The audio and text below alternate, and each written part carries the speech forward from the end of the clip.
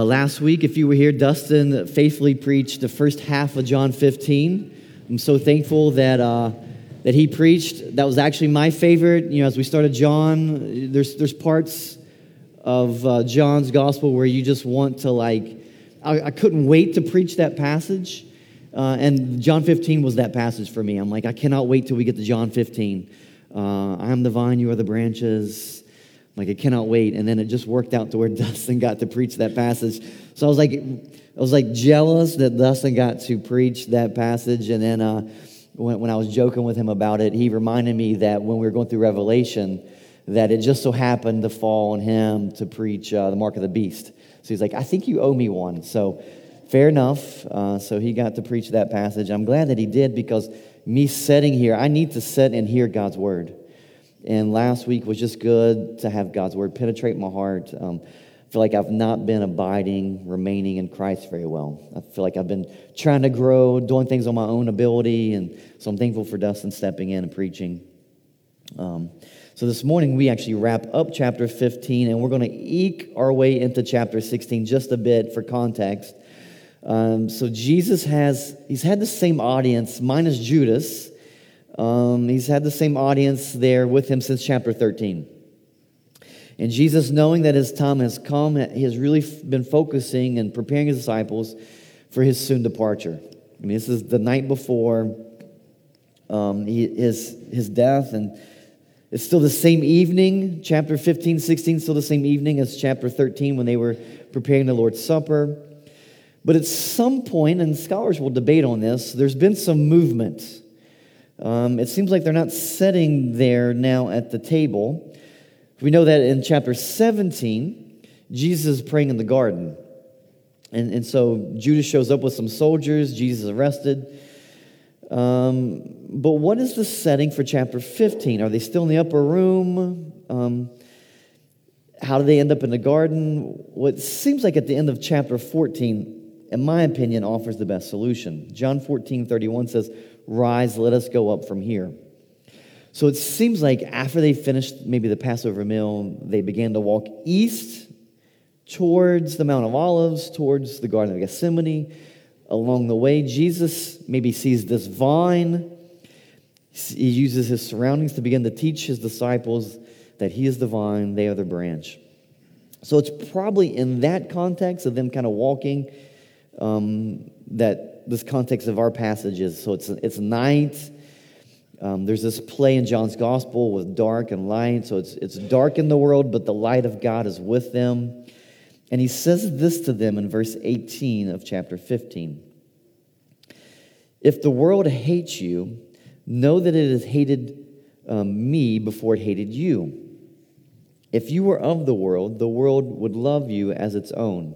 But because you are not of the world, but I chose you out of the world, therefore the world hates you. Remember the word that I said to you, a servant is not greater than his master. If they persecuted me, they will also persecute you. If they kept my word, they will also keep yours. But all these things they will do to you on account of my name, because they do not know him who sent me. If I had not come and spoken to them, they would not have been guilty of sin, but now they have no excuse for their sin. Whoever hates me hates my Father also. If I had not done among them the works that no one else did, they would not be guilty of sin. But now they have seen and hated both me and my Father.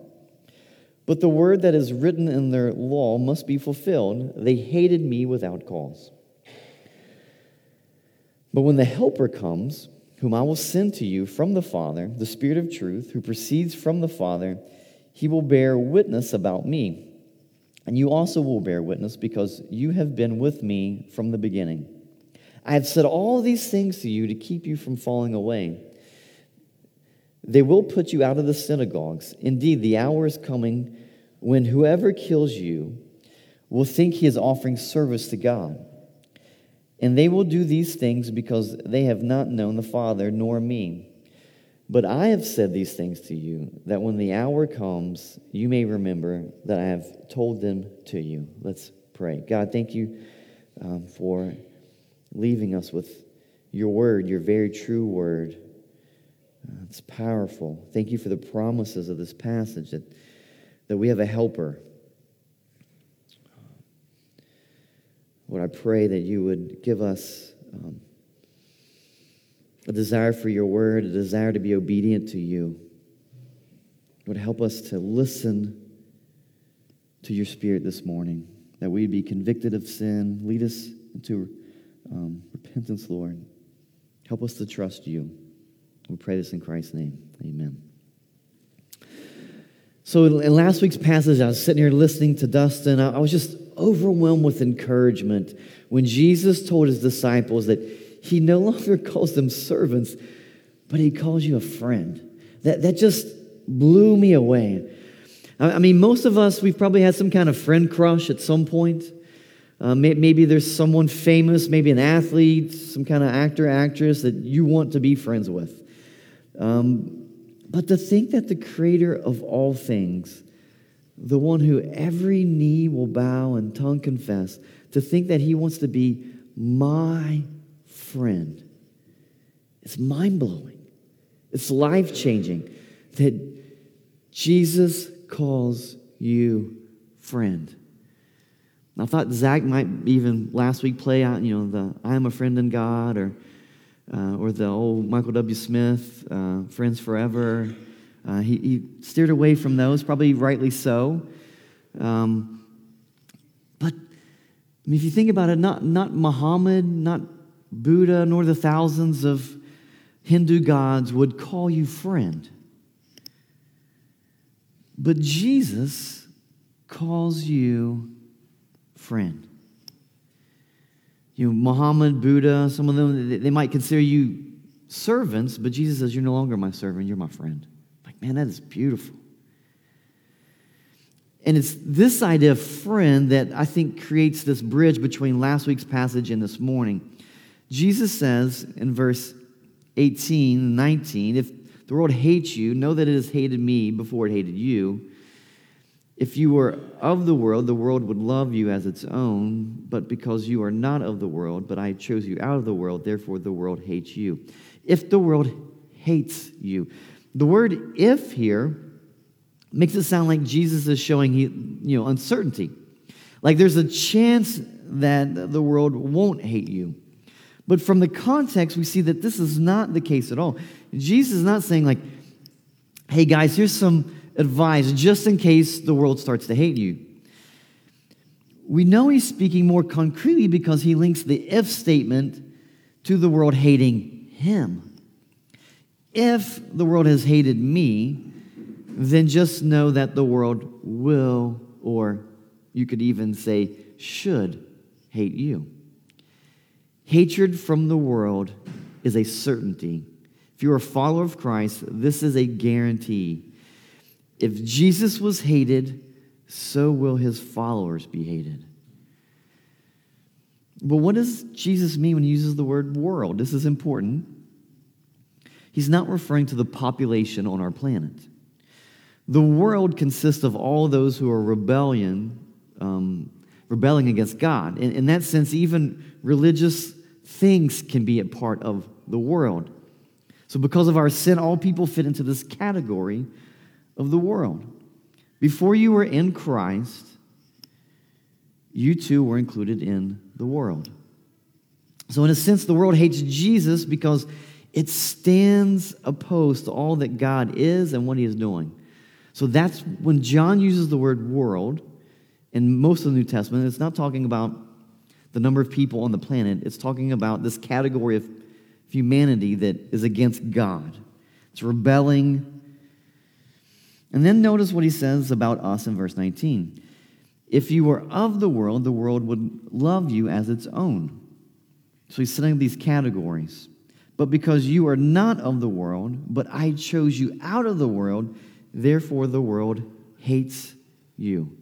So Jesus chose us out of the world. When he called us to himself, he called us from something. He called us from our rebellious ways to become a part of his family. And this is why it's important to understand what John means by using the word world. So Jesus is, He's not saying that he chose you out of the 7 billion plus people on the planet today. He's saying he's chosen you out of this rebellious lifestyle. So you're basically moving from the ranks of one army to the ranks of another. So we need to remember that God doesn't call us because we've done something special. He doesn't look at you and go, oh, wow, like I need that person to further my kingdom. That's not why he's calling you, because you've done something special. It's simply a demonstration of his love, his grace, his kindness. But when the world sees us leave the army of rebellion to join this new army of God, then some will respond with hatred.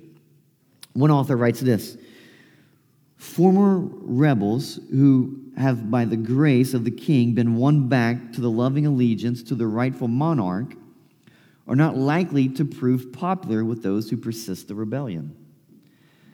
So they see this change in your life, and they don't like that. Things that you used to do with them, maybe, and now you don't want to do that. They may not like that you switch sides.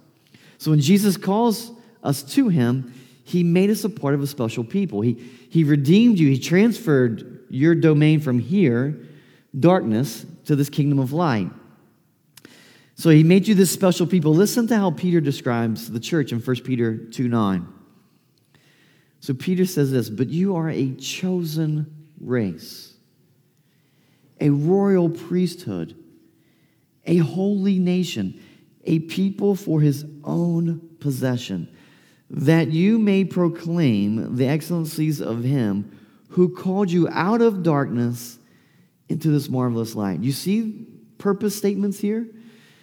That you've been chosen, you've been called out from this domain to this other place, this other kingdom, to proclaim the excellencies of him who called you out of this darkness into his marvelous light.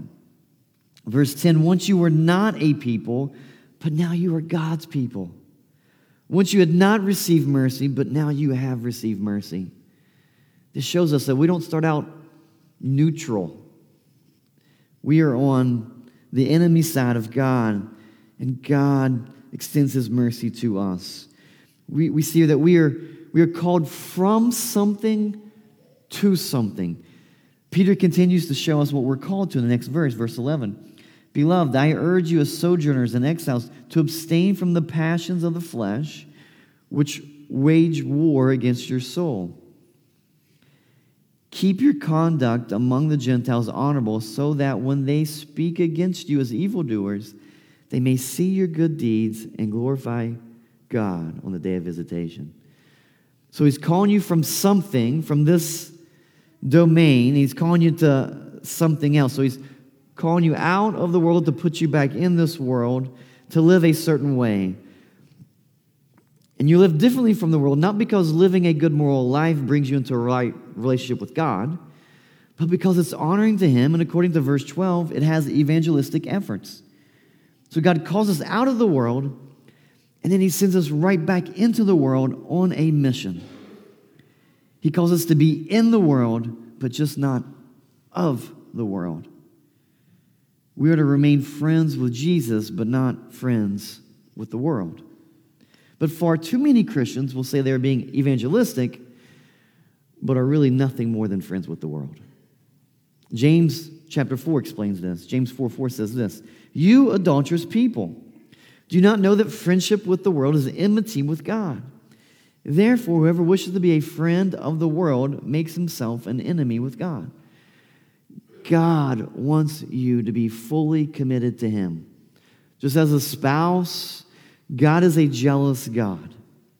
James and John, they're saying the same things. You are not to be friends with the world. Now, let me remind you that the definition of world does not mean people. James and John, they're not saying that you can't have friends who are lost. The word world means that those who are rebelling against God, so James and John are saying that you should not go back to your old ways.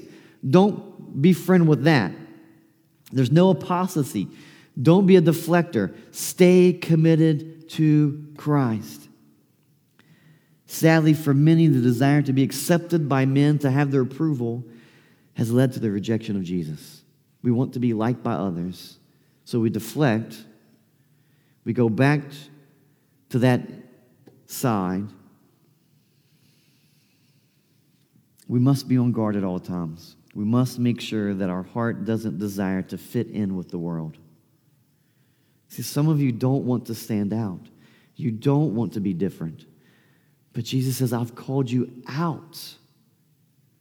Trying to fit in with the world is the exact opposite of why Jesus chose us and called us and saved us and sends us. We are supposed to be different. So that's why people hate you, because you're different. Jesus is essentially saying they're going to hate you because you're different, but you are different because I called you to be different, and your difference is what makes the gospel shine brighter. People will see you look differently, and Peter says that they're going to glorify God, which is interesting that he's saying the Gentiles are going to glorify God because of how you live among them. Does your life look different? One author writes, the difference that Jesus is talking about is not merely external. The Amish are different. That's not what Jesus has called us to do and be. Don't feel guilty using electricity. The difference is much greater. We are different in the kind of fruit our lives produce. The way we are peculiar is that we pray, obey, rejoice, love in ways that are unnatural to the person who doesn't know Jesus. That's what it means to be different. Doesn't mean just wear Christian t-shirts or have a fish on your car.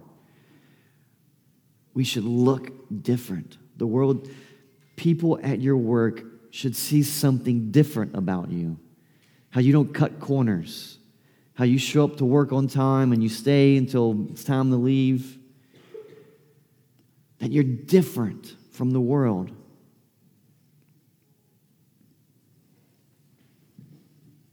See, as you look different from the world will become threatened. And this tension will lead the world to treating you like it treated your master. We see this in verse 20. Remember the word that I said to you, a servant is not greater than his master. If they persecuted me, they will also persecute you.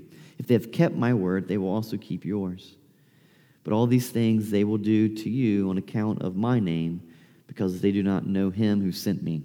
So Jesus is basically saying, you can't follow the crucified Savior and not expect the cross. If Jesus, our master, who had never sinned, died because the world hated him, then why would we expect anything different from the world? And notice why we're persecuted. They will do to you on account of my name. So this is not a personal attack on you. The world's hatred might be directed at you, but you are not the ultimate target. Jesus is. Then you fast forward a few years. These same disciples who are listening to Jesus talk, they will personally see this. In Acts chapter 5, the religious leaders, they wanted to kill these disciples. They hated them. But they were convinced to let them go. And then listen to what happens in Acts 5, starting in verse 40. And when they had called in the apostles, so these religious leaders, they called in the apostles, they beat them and charged them not to speak in the name of Jesus and let them go. Then they left the presence of the council, rejoicing, listen to this, that they were counted worthy to suffer dishonor for the name. That just seems so different from how we live. And every day in the temple and from house to house, they did not cease teaching and preaching that the Christ is Jesus. I mean, some of us, we've not been beaten physically, but we've been beaten maybe emotionally, verbally, by maybe workplace or our culture. And we don't count ourselves worthy of suffering. We usually just say, we're just not going to speak ever again. We become quiet. The leader's problem, if you notice here, wasn't with the disciples, but with the master of the disciples. They beat the apostles because they hated Jesus, and the disciples served him. Disciples, they understood. They knew what was going on here. They knew it wasn't about them. This is why they rejoiced when they were beaten. I mean, they knew the beating wasn't because of them, but on the account of his name. And they left, they rejoiced, counting it worthy. And they kept teaching every day.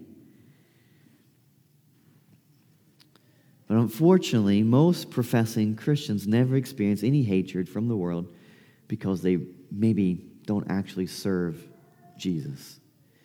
So Jesus creates a dichotomy here with all humanity in verse 20. There are those who persecute his disciples and those who listen and obey his word.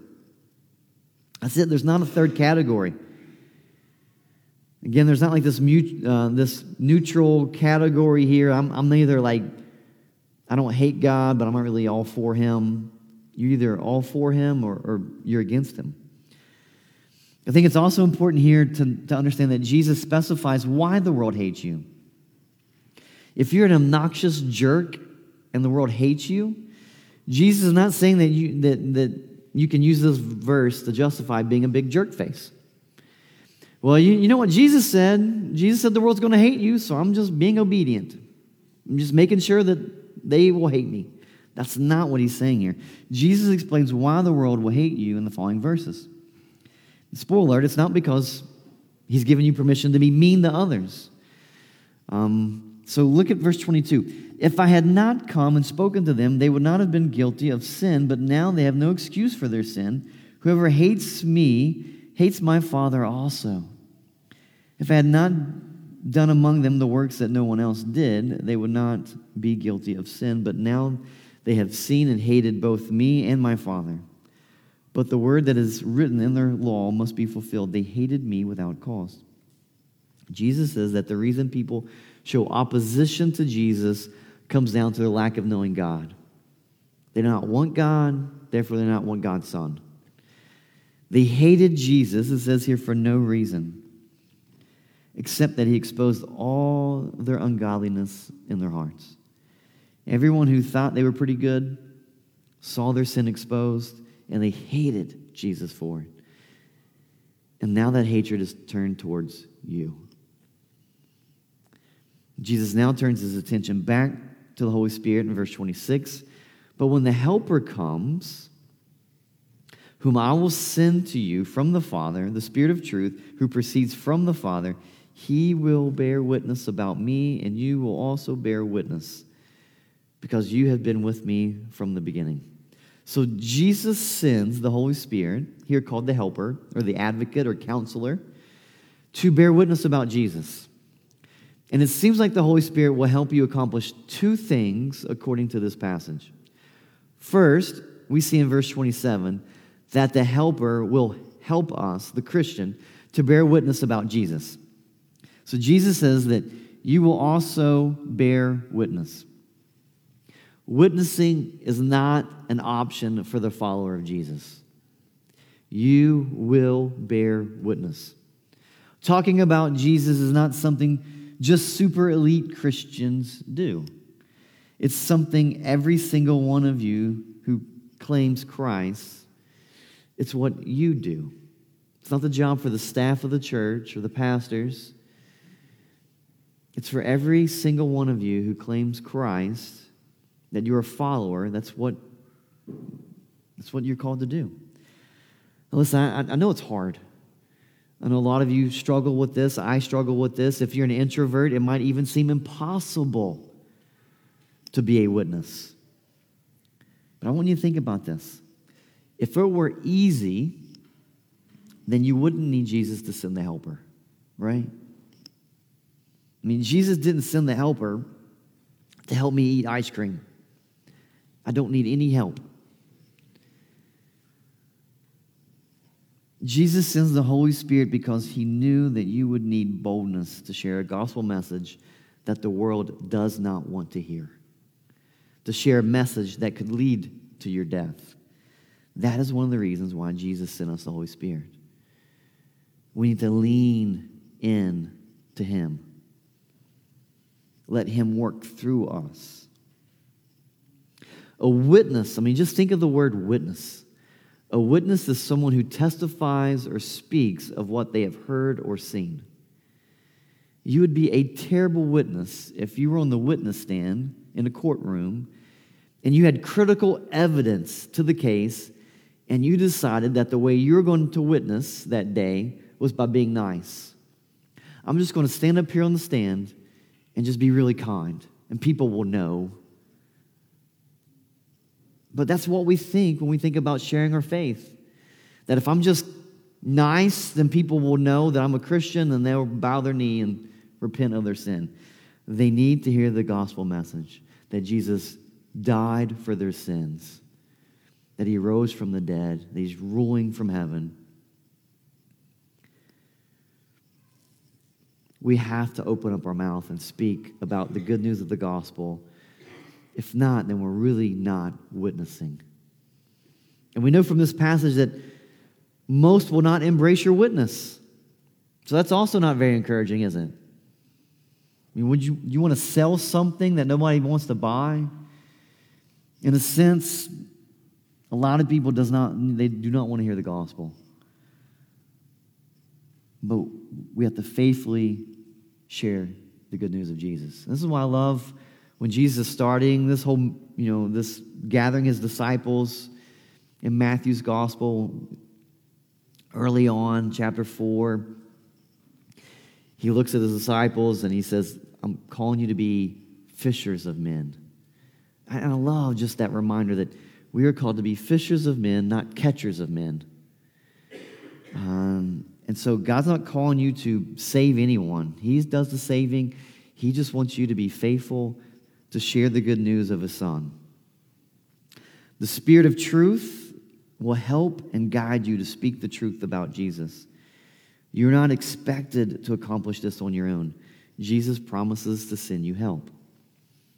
It's been said that the Spirit of God will be sent from the throne of God to empower the people of God to witness about the Son of God. So Jesus sends the Holy Spirit to help you witness. Then the second reason we see why Jesus sends the Helper is found in verse 1 of chapter 16. I have said all these things to you to keep you from falling away. They will put you out of the synagogues. Indeed, the hour is coming when whoever kills you will think he is offering service to God. And they will do these things because they have not known the Father nor me. But I have said these to you, that when the hour comes, you may remember that I have told them to you. So Jesus is giving them a warning. Hey, you need to be on guard, watch out. And he says the greatest danger that you're going to face is not hatred or persecution or even death. The greatest threat to those who claim Christ, according to Jesus here in this passage, is apostasy. I have said all these things to you to keep you from what? Falling away. That's scary to think about. That as I look around this room, I see so many people I love, care about. I think about all over the years, there's some people who have just fallen away.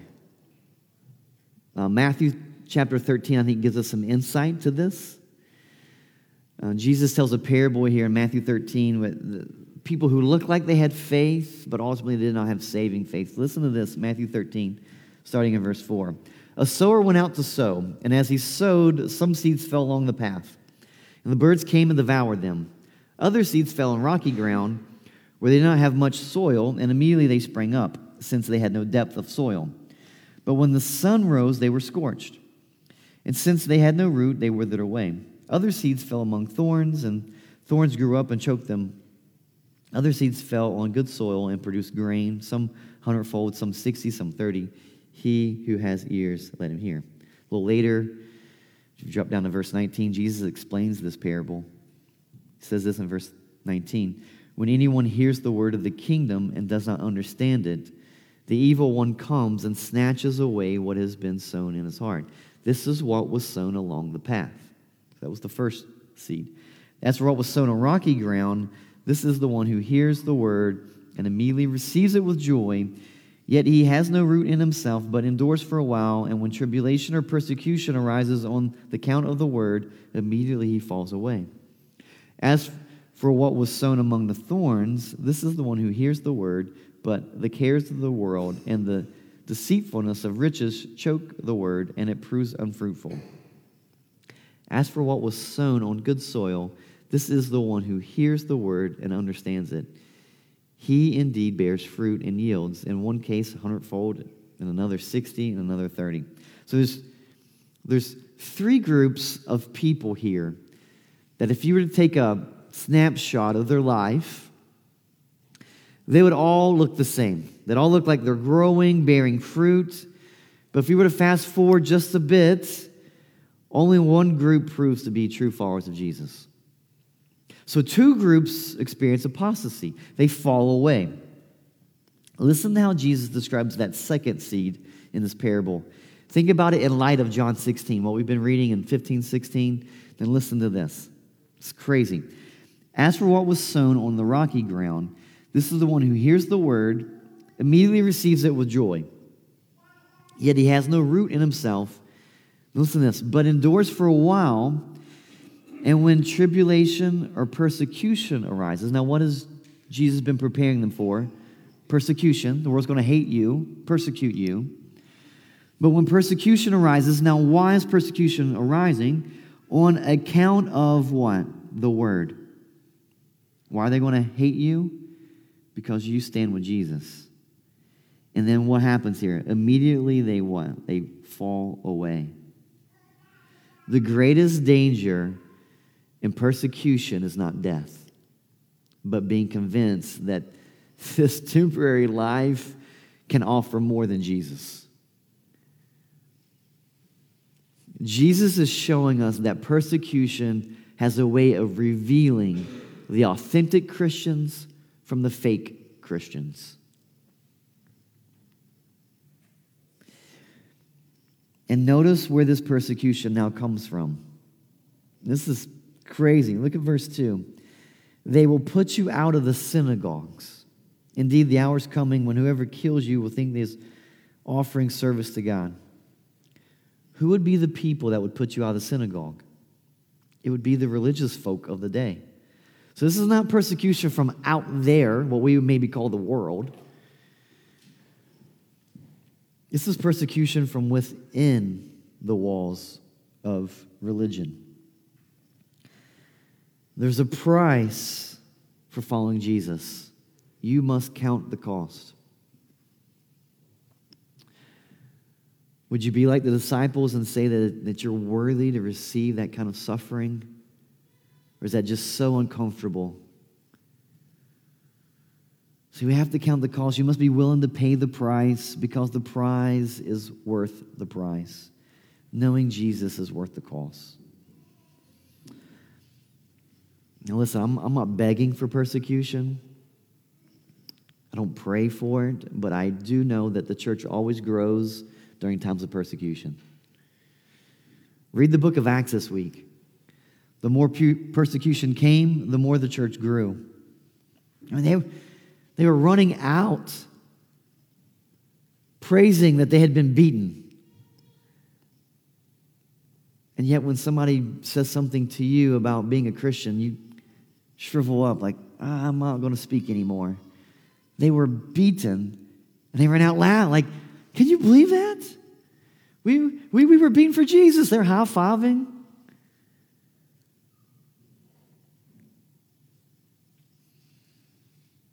The church grows when it's persecuted. I mean, think about where the church is growing today. Places like China, Iraq. They're both seeing tremendous growth in the face of intense persecution. Instead of falling away when persecution comes, Jesus encourages us to rejoice that you were counted worthy to suffer dishonor for his name. Living for Jesus and telling others about Jesus might cause someone to hate you. It may even mean you're excluded from someone's circle of friends.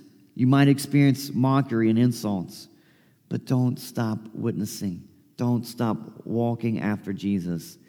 Jesus essentially says, in the face of persecution, don't fall, don't quit, don't give up. Keep trusting him.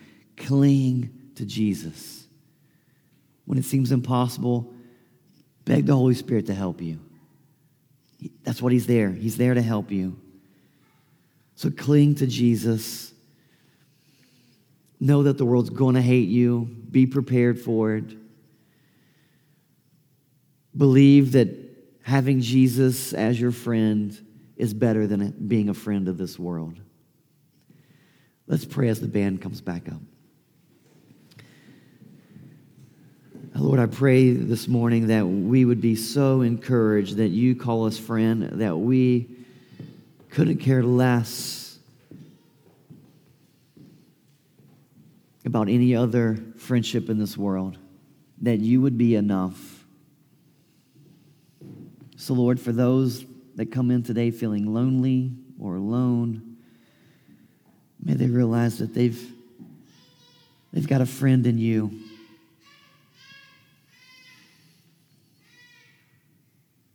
Lord, I pray that we would believe that that's enough. That we may not be very popular by the world's standards, but you know us by name. And you long to be with us. Lord, may that be enough for us. May that friendship embolden us this week. May we be witnesses of the gospel. May we know that that witness is going to lead to the world hating us, and may we be okay with that. Lord, help us to realize that we don't live in middle school. Lord, give us thick skin to embrace the persecution, to stand fast, to not quit.